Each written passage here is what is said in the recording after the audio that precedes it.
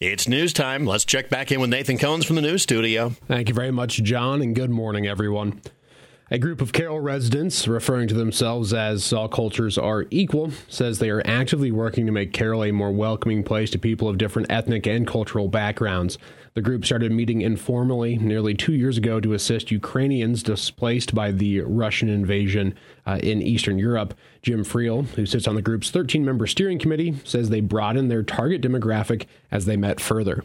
The thought process was that's when the war was starting to take place. Is this something that we should be proactive with or be prepared in case refugees start coming into the state of Iowa? From there was some interest on what we can do for a refugee program. A second meeting took place about 2 months after that. As we're at the meeting, individuals start bringing up, well, why are we looking at just Ukrainian refugees? Is this something that we should be looking at for all refugees or immigrants coming into the state or even into our community?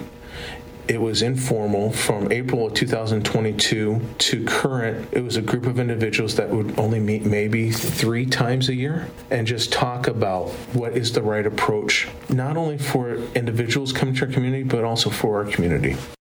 It became apparent Carroll was ill-equipped to handle refugees due to language barriers, differences in faith backgrounds, and more. Instead, the group shifted its focus to finding ways to support newcomers to Carroll who don't fit the traditional mold.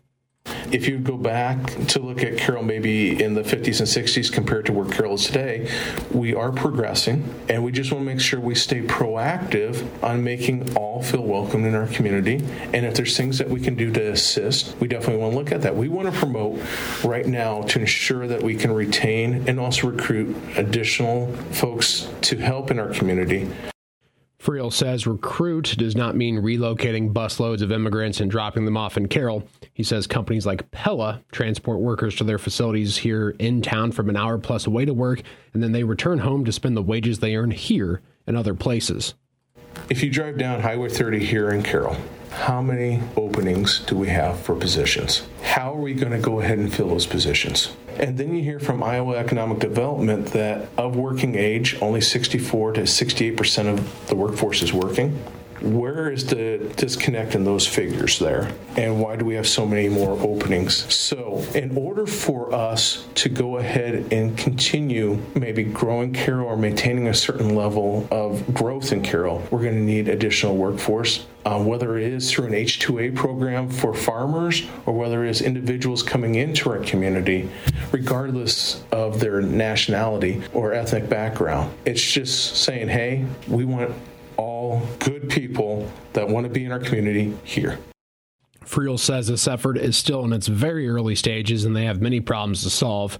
The housing stock is already tight for current residents, and that's just a starting point. Friel says they are just looking to get the ball rolling to see what is possible.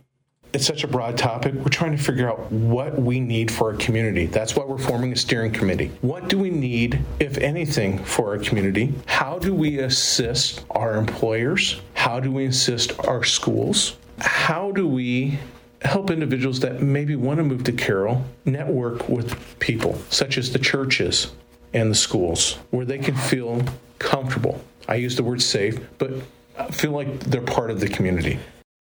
Friel adds they're still just getting started and don't even have a firm goal set as of yet. He says they haven't started developing housing plans or workforce integration guidelines. Friel says they want to have the community involved and to be transparent. And we have more people that just want to be involved, want to get the facts, want to get the knowledge. But if they want to be involved, just have them reach out to me, and they can email me, they can contact me. All are welcome. You can find his contact points included with this story on our website at 1380kcim.com. That is a great story. Thank you so much for bringing that to us. Yeah, it's a long one. It's very, very interesting. Yeah, it is. If we can talk, we'll just wrap things up here. But this has been a thing that's been happening for 2 years, and so there's been kind of questions, and hasn't been.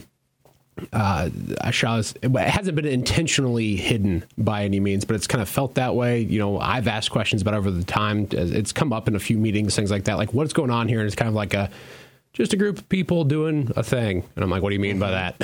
So it hasn't been really well defined, and it still really isn't. But whenever there's kind of not well defined things happening, people start to fill in the gaps. So Yes. Some things that I've heard floating around is that they're going to be busing like immigrants to Carroll. That's not a thing that's really been discussed. Things along those lines. So it's not as clear cut as I've heard people talk about it as. Really, if you've got questions about it, reach out to Jim. He's super easy to talk to, great guy. And he'll answer any questions you might have. Obviously I had some questions or concerns about it, just as a resident and, a constituent of Carroll.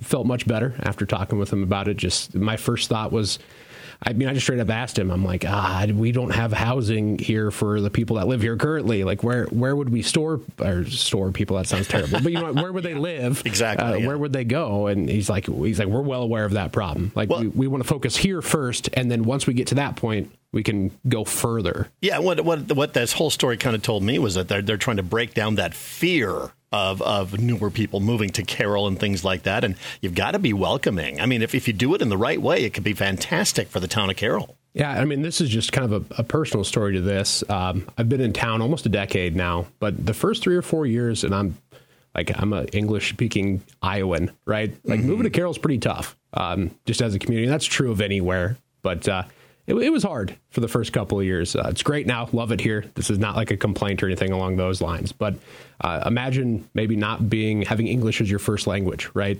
Things like that. It could be even harder. So that's really what they're focusing on. This isn't about busing in hundreds of immigrants or anything along those lines. Yeah, it's a very interesting story. We encourage everybody, if you missed any part of that or you want to hear it again, go to the website. It's a terrific story. Thank you so much for bringing that to us this morning. Yeah, my pleasure. It's what you guys pay me for. So. Hey, yeah, you know what? You're bringing the good news on a Friday, man. I guess Look at you being all optimistic. Something's wrong. I must be getting sick.